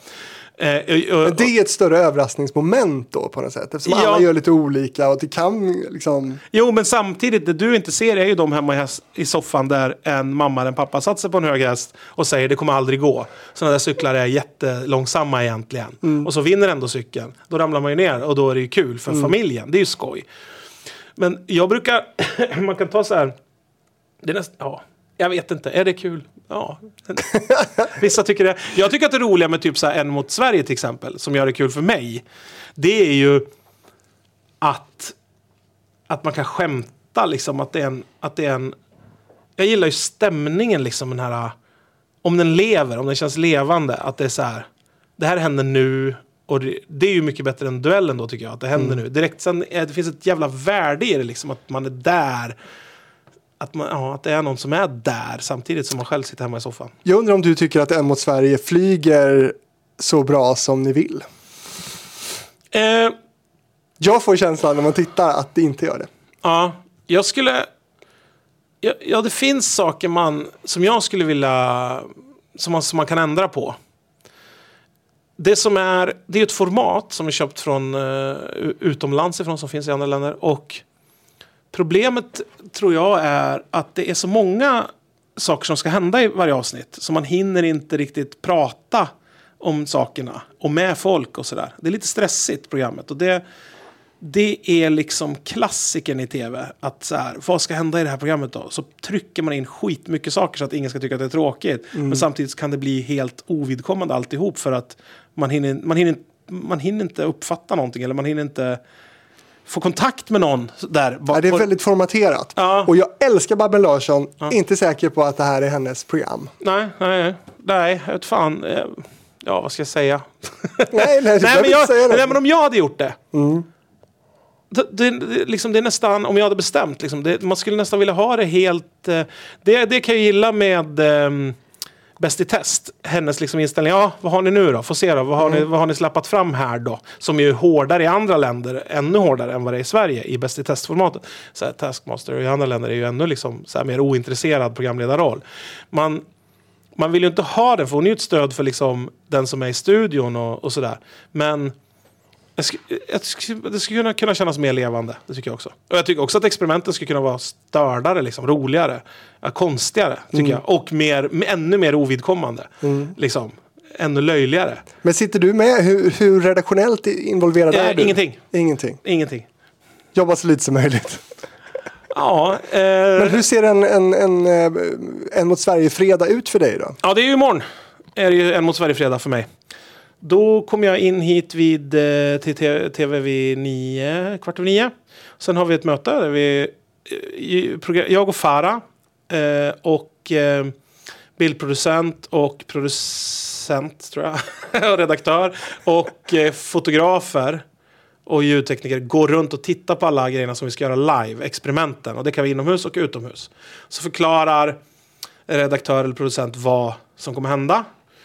Och läser upp vad vi kommer säga från manus till det här. Och så får man, det är så här tekniskt att de kan ta ställning till, men då borde vi filma det härifrån. Då borde vi ha sån här mick. I så fall måste det vara en handmick här. I så fall måste det vara liksom rent praktiskt tekniskt. Har du fått manuset innan? Ja, typ på onsdagen eller torsdagen så har vi ett möte där vi läser igenom det en gång. Så vi vet vad som ska hända. Jag och Farah och redaktör. Och då så... Och sen så är det liksom... Det där, teknisk genomgång. Sen så är det ett kamerarep av allting. Alla experimenten vi testar med kameran, funkar det här? Nej, du måste börja gå lite tidigare för att vi ska hinna säga det här. Så det är väldigt kontrollerat så. Sen är det ett genrep. Då gör vi hela programmet som det ska göras. Och sen är det också de här experimenten. Ibland funkar de ju inte liksom, som det är tänkt. Så det märker man ju oftast också på någon av de här genomgångarna. Och sen är det sändningen då. Så hela dagen är proppad liksom. Den är proppad med aktivitet. Är det sen att du och Farah och Babben och producenter går ut och tar ett glas liksom? Och blir liksom Farah Buddy jobbar ju dygnet runt och bor i Malmö och har sin familj där. Eller hon bor utanför någonstans. Jag vet inte vart hon bor. Men i Skåne. Hon jobbar ju jämt. Det är ju bara jag som jobbar lite. Babben känns också som att hon har 1000 miljarder projekt. Hon ska väl köra på Norra Brunn efter sändning? Ja, hon har jazzband och travhästar och fan hans moster. Hon har mycket grejer för sig. Så hon gör ju grejer hela tiden. Vi hade en startfest den här säsongen. För jag var hetsad om det, att vi borde ha en fest. Den avslutade jag också helt själv bland främlingar någonstans ute på stan. Alla avvek. Babben dök nog inte ens upp. Farah avslutade vid 11 eller någonting. Jag tror jag kom hem vid 6 på morgonen. Det är olika livet. Men vilka hängde du med där under natten? Ja, det är ju min fanbase. Som du träffar på krogen typ? Ja, jag träffar ju mycket folk om jag går ut. Det är kul. Vad fan säger folk då? Nej, folk är snälla, trevliga, glada. Och bjuder på bärs typ? Obegränsade mängder. Ja. Jag bor ju inte så, jag är aldrig ute nu för tiden. Nej, men det är kul. Du, både Bäst i test som du varit med i, En mot Sverige och Maxat. Hur är ditt liksom, ekologiska avtryck och hållbarhet och sådär? En del tittare reagerar ju faktiskt på att ni har sönder saker och mat leks det med. Och vad säger du om det? Nej, man ska inte göra tv alls egentligen om man bryr sig om miljön. Ska man inte. Nej. Det finns ju inte mycket nytta med det. Då ska man i så fall bara sända ett program som handlar om hur man räddar hur man räddar vår planet. Ja, men Otiset har ju inte så många, de förstör ju inte så mycket ägg och så. Nej, det gör de ju verkligen inte. Men vi har ju redan P4 som sänder ut nyheterna. Så det behövs ju inte tv. Det är bara en lyx som vi har unnat oss. Och som på Maxa till exempel, där förstörde vi väldigt mycket saker. Men där försöker vi återanvänder ju som galningar. Allt som vi återanvänder ju så sjukt. Ja, nästan varenda planka skruvar vi så här, målar om, använder veckan efter och sådär. Men det är ju också helt onödigt att sända nästan all tv som sänds. Jo. Alltså ur ett om man ska vara vettig liksom. Det är ju på skoj. Allting är ju skoj, alltså underhållning. Men är det någonting ni tänker på? Ja, men supermycket. Vi vet ju så här, nu ska vi gå på ägg. Det här kommer folk bli sura på. Finns det något ägg som har gått ut som vi kan använda istället? Kan vi använda det här och det här? Kan vi använda bröd som redan ska slängas? Det är skitmycket sånt vi använder. I till exempel Maxat så byggde vi någon grillmaskin eller skulle laga middag. Då skulle vi skjuta korvar med något stort gevär eller med någon kanon. Då tar man liksom veganska korvar istället. För att då har det är omoraliskt att skjuta ihjäl ett djur för att bara latcha med dess kroppsdelar. Men samtidigt om du ska tänka på miljön, så vilket som ger störst miljöavtryck, så satt vi och kollade på det där. Fan, de här korvarna ger ett större miljöavtryck nu. Okej, då blir det ju en debattfråga liksom. Så det är ju många saker som är sådär. Det är samma med res-tv som jag älskar, som alla vill jobba med, som liksom är superhärligt. Det kan man ju egentligen inte göra, för att det behövs ju inte res-tv. Det finns ju bilder på varenda plats i hela världen redan, så du behöver ju inte mer inspo om Kreta liksom. Du vet ju det, du kan ju bara googla hur det ser ut på Kreta. Du behöver aldrig skicka tv-team dit igen, och ändå gör vi ju det. Men varenda jävla fotbollsmatch som spelas är ju meningslös också. Och den kostar ju mycket som helst för den här planeten, att folk reser dit och tittar på det och all sån där skit liksom. Vi skulle ju bara kunna säga så här: nu tar vi! Kommer ni ihåg VM 94? Det får gälla i år igen. Men om man sänder det på tv, då behöver ju inte folk åka dit. Nej, det är sant. Å andra sidan. Men i alla fall, du är ju på övertid här nu, men det är så mycket vi behöver reda ut. Några av de sista grejerna som jag vill prata om, det är över Atlanten. Ja. Som du gjorde i år, va? Ja, i våras. Ja. I våras. Det är det rövigaste du har varit med om, sa du då? Ja, det är det ju. Då slår det Big Brother och allt det där då. Nej. Och mentometerknapparna till Vem vill bli miljonär. Ja, du menar det. Ja, jobbighetsmässigt slår det ju det. Alltså... Varför tackade du ja? Därför att jag såg första säsongen och tänkte, vilken jäkla mardröm. Vem ställer upp på det här? Hoppas jag aldrig får frågan om det. För att sen fick jag frågan. Och då var det så här, åh nej, nu fick jag frågan. Och jag hamnade verkligen i ett så här existentiellt vägskäl. Jag hade liksom diskussion med min tjej om det så här. Hon bara, men det är väl bara att du inte gör det om du inte vill göra det. Jag bara, men om jag inte gör det här, då har jag ju liksom vänt någonstans. Jag hade lite den känslan redan i livet. Att jag hade blivit fegare och fegare de sista 6, 7, 8 åren. Liksom. Att tidigare gjorde jag saker som jag inte skulle våga göra nu. Och så kände jag så här, då har jag stängt den dörren till mitt gamla jag. Som var liksom lite äventyrligare och vågade göra grejer. Om jag stänger den dörren, då kan jag lika gärna skjuta mig på något sätt. Det var nästan så här, existentiellt. Det var nästan så här liv och död. Jag var tvungen att säga ja, det var att leva vidare. Att säga nej var så här, men då finns det ingen anledning att göra någonting överhuvudtaget. Så kände jag. Så då sa jag ja. Och alltså de dagarna, alltså veckan innan vi skulle åka ner dit till Gran Canaria där det startar, och dagarna på Gran Canaria, alltså jag hade sån ångest alltså jäkla ångest. Ja, det var hemskt. Hemskt. Alltså innan du satte din fot på båten liksom. Ja, för hur hemskt kommer det här bli? Liksom. Du ställde in det på det värsta, kan man säga. Ja, verkligen, verkligen. Och hur blev det? Ja, det blev ju fasansfullt, men absolut inte på de sätt jag tänkte mig. Jag var rädd för att bo ihop trångt med människor jag inte känner. Det gick jättebra. Vem kom du närmast? Ja, men typ Linus och Loreen, för vi hängde ju mest liksom. Linus Wahlgren. Ja, och vi, det var många nätter vi satt och pratade liksom hela nätterna. Ute i spöregnet i våra regnkläder liksom. Hur var det som tv-produktion? Ja, men som tv-produktion var det kul. För jag gillar ju dels, som alla, vara ute på fältet är ju kul. Det är kul när det blir struligt med grejer. Och att det är liksom raka motsatsen till blanka golv och en kostym som någon säger så här: du har fått en liten fläck på din kostym där. Fuck, vi måste hämta en ny kavaj. Liksom, det är så tråkigt. Så det är så meningslöst tycker jag. Det adderar ingenting att någon springer ben av sin korridor för att hämta en kostym utan den lilla fläcken. Det ger inte tittarna ett skit. Jag skiter fullständigt i det. Men här slipper man allt sånt, så det gillade jag. Det var liksom, och jag tycker också att det var kul för att det hände saker hela tiden. Den här säsongen, tidigare säsonger, då har de packat, för de har ett kit med sig med kanske 20 grejer som vi kan hitta på båten om det inte händer någonting. Man planerar innehåll helt enkelt. Vi packade inte upp någon av de där jävla lådorna med grejer som skulle hittas på. Du vet, Markoolio har haft konserter och det har plockats fram Kalixlöjrom och det har plockats fram vad fan, allt möjligt på den där båten ju, eller hur? Kanske du kan leda ett träningspass dag 7, du vet. Absolut, det kan jag. Du vet, de har ju liksom förintervjuer med små idéer. Vi kunde inte plocka fram en enda pinal. Alltså vi hade ju fullt upp varenda sekund på den där båten. Det var liksom, det var helt sjukt. Och det tyckte jag var skönt. Vad var det mest dramatiska du var med om där? Det var nog liksom att vattnet tog slut, fruktansvärt. Jag har aldrig varit med om hela mitt liv förut. Det var en sån här ny upplevelse. Att vara så jäkla törstig liksom. Jag har ju varit ute i naturen i Sverige och blivit av med all mat och gått så ett par dagar utan mat. Då pratar man ju bara om pizzor och vad man ska äta när man kommer hem. Men det finns ju alltid en bäck att dricka ur då liksom. Här fanns ju bara så här, det finns inget vatten liksom. Du får inte dricka mer idag. Och hur länge var ni utan vatten? Ja, men vi var ju aldrig utan, men vi hade ju en ransonering som var så hård att man var gristörstig liksom i 4 dagar i alla fall, 5 dagar var man ju så här riktigt jävla törstig liksom. Det var ju hemskt. Och då kände man ju också, vad blir det för program? Alla sitter bara sura, ont i huvudet och är törstiga. Liksom. Kanske det som är bra tv. Ja, men du, jag gissar då att eftersom det här var på Discovery, du är liksom frilansare eller?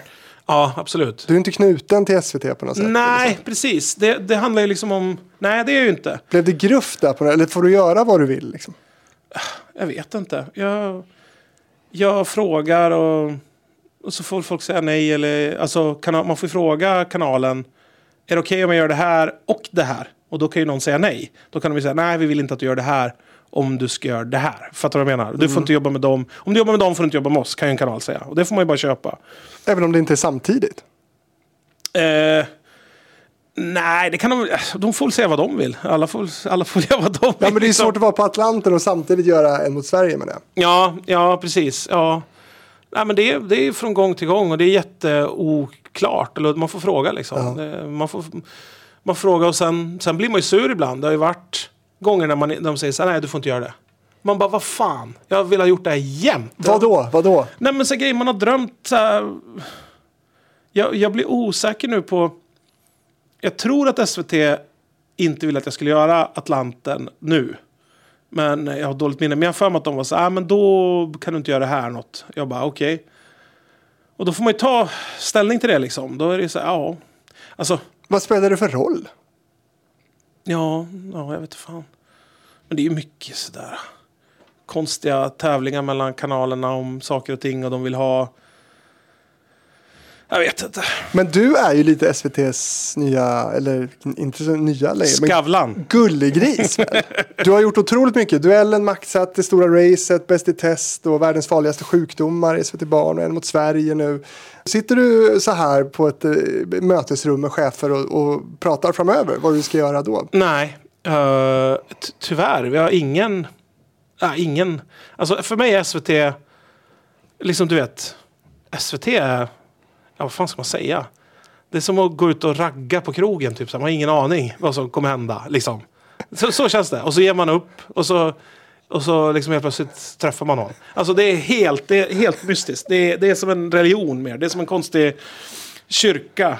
Jag fattar inte. Nej, jag har verkligen ingen handler på SVT. Jag är ingen kontaktperson som planerar långt. I alla fall säger de ingenting till mig om det. Och det är ju ganska tråkigt för att det innebär ju, som mitt jobb, mitt liv, mitt yrkesliv liksom, jag måste ju planera det. Och det händer ju ibland att man liksom säger, japp, då tackar man ja till något. Och sen så ringer någon en vecka senare. Hej, vi skulle vilja att du gjorde det här. Man är så, ja, men tyvärr, jag redan tackar ja till det här. För att ni aldrig fick arsla vagnen och ringa mig. Och det är ju trist liksom att det är så. Men när du ska göra den här säsongen med En mot Sverige, sen vet du inget mer? Jag vet att det beror på när det här avsnittet av den här podden ska sändas. Ja, om några veckor eller så. Om några veckor? Ja, jo, men då vet inte jag. Tidigare. Nej, men då vet jag ju. Jag kommer vara med i ett program på SVT nu i vår som handlar om ett härligt gäng, alltså ett riktigt härligt gäng pensionärer som ska hitta kärleken i Alperna. Va? Ja, det är jag och Ska du göra datingprogram? Ja, jag och Keyyo är reseledare för ett kärlekstörstande gäng seniorer som åker ner till Davos för att hitta någon att bli kär i. Ja, det är sant. Men då ska bli kär i varandra alltså, eller vadå? Ja, helst. Nej, inte någon i Davos. Inte ens liksom. inte någon i teamet. Nej. Nej, men det är sant. Vi spelade in det i somras. Och det var jättekul. Jag trodde SVT överlevererade till pensionärer, men nu blir det verkligen så. Pensionärs... Ja, men jag tror inte det här programmet kommer uppskattas mest av pensionärer.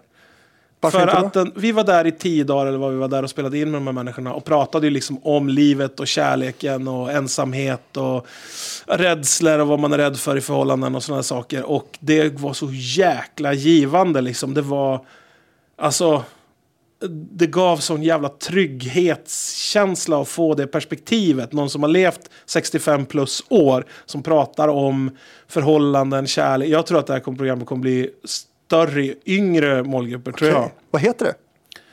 Hotell Romantik, tror jag. Om de inte har döpt om det. Nej, jag tror det. Okej, aha. Alltså, och det är alltså, ja, det kommer bli kul. Ja, det ska bli jättekul. Jag har inte sett någonting av den. På bästa sändningstid. Ja, det blir det nog. Ja. Det kan jag tänka mig. Kul! När har du premiär? I januari, ja, vad fan, det vet jag. Ska jag säga det så att du får det säg programmet? det. Medan du letar upp det så kan jag säga att för att vara frilansare, jag hittar inget bolag på det. Har du inget AB? Nej, jag har inget bolag överhuvudtaget. Hur kommer det sig? Jo, därför att det är en lång historia. Men Ta den korta varianten. för att jag är less på alla som säger varför har du inget bolag? Vet du hur mycket man får dra av på skatter och mycket mer pengar du kan tjäna? Så jag säger jag tycker att vi ska betala skatter i det här landet därför att vi måste hjälpas åt och vi ska pröjsa för alla grejer. Och så alla säger, ja men det kanske inte är du som... Jo, det är jag. Det är vi som ska pröjsa för alla grejer. Det är ett politiskt ställningstagande egentligen att du tar ett AB. Ja, rakt av. Okej. Så jag går på lön så mycket jag kan.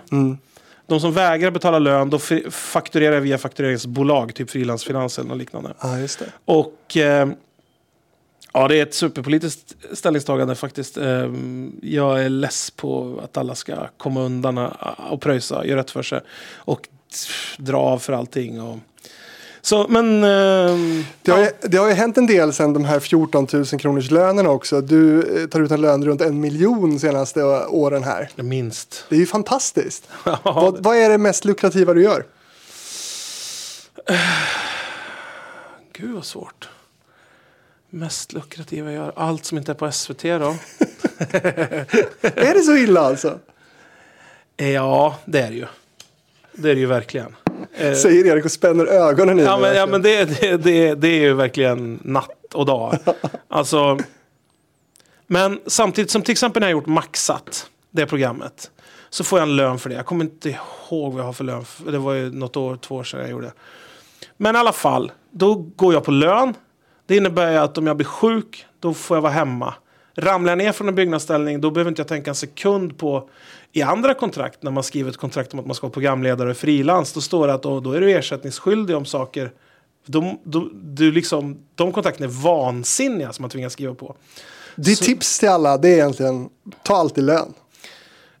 Ja, eller ha en jättebra företagsförsäkring och du måste kolla igenom dina kontrakt för det står saker där ganska ofta. Antingen, jag har 2 strategier när det gäller att skriva på kontrakt. Antingen skiter jag att titta på dem och bara skriver på dem. Alltså man förhandlar pengen såklart, men sen så det andra får man bara rå ångest av. Hur mycket de ska stämma en, hur mycket vi ska hamna i rättegång, hur mycket, du vet, allt sånt.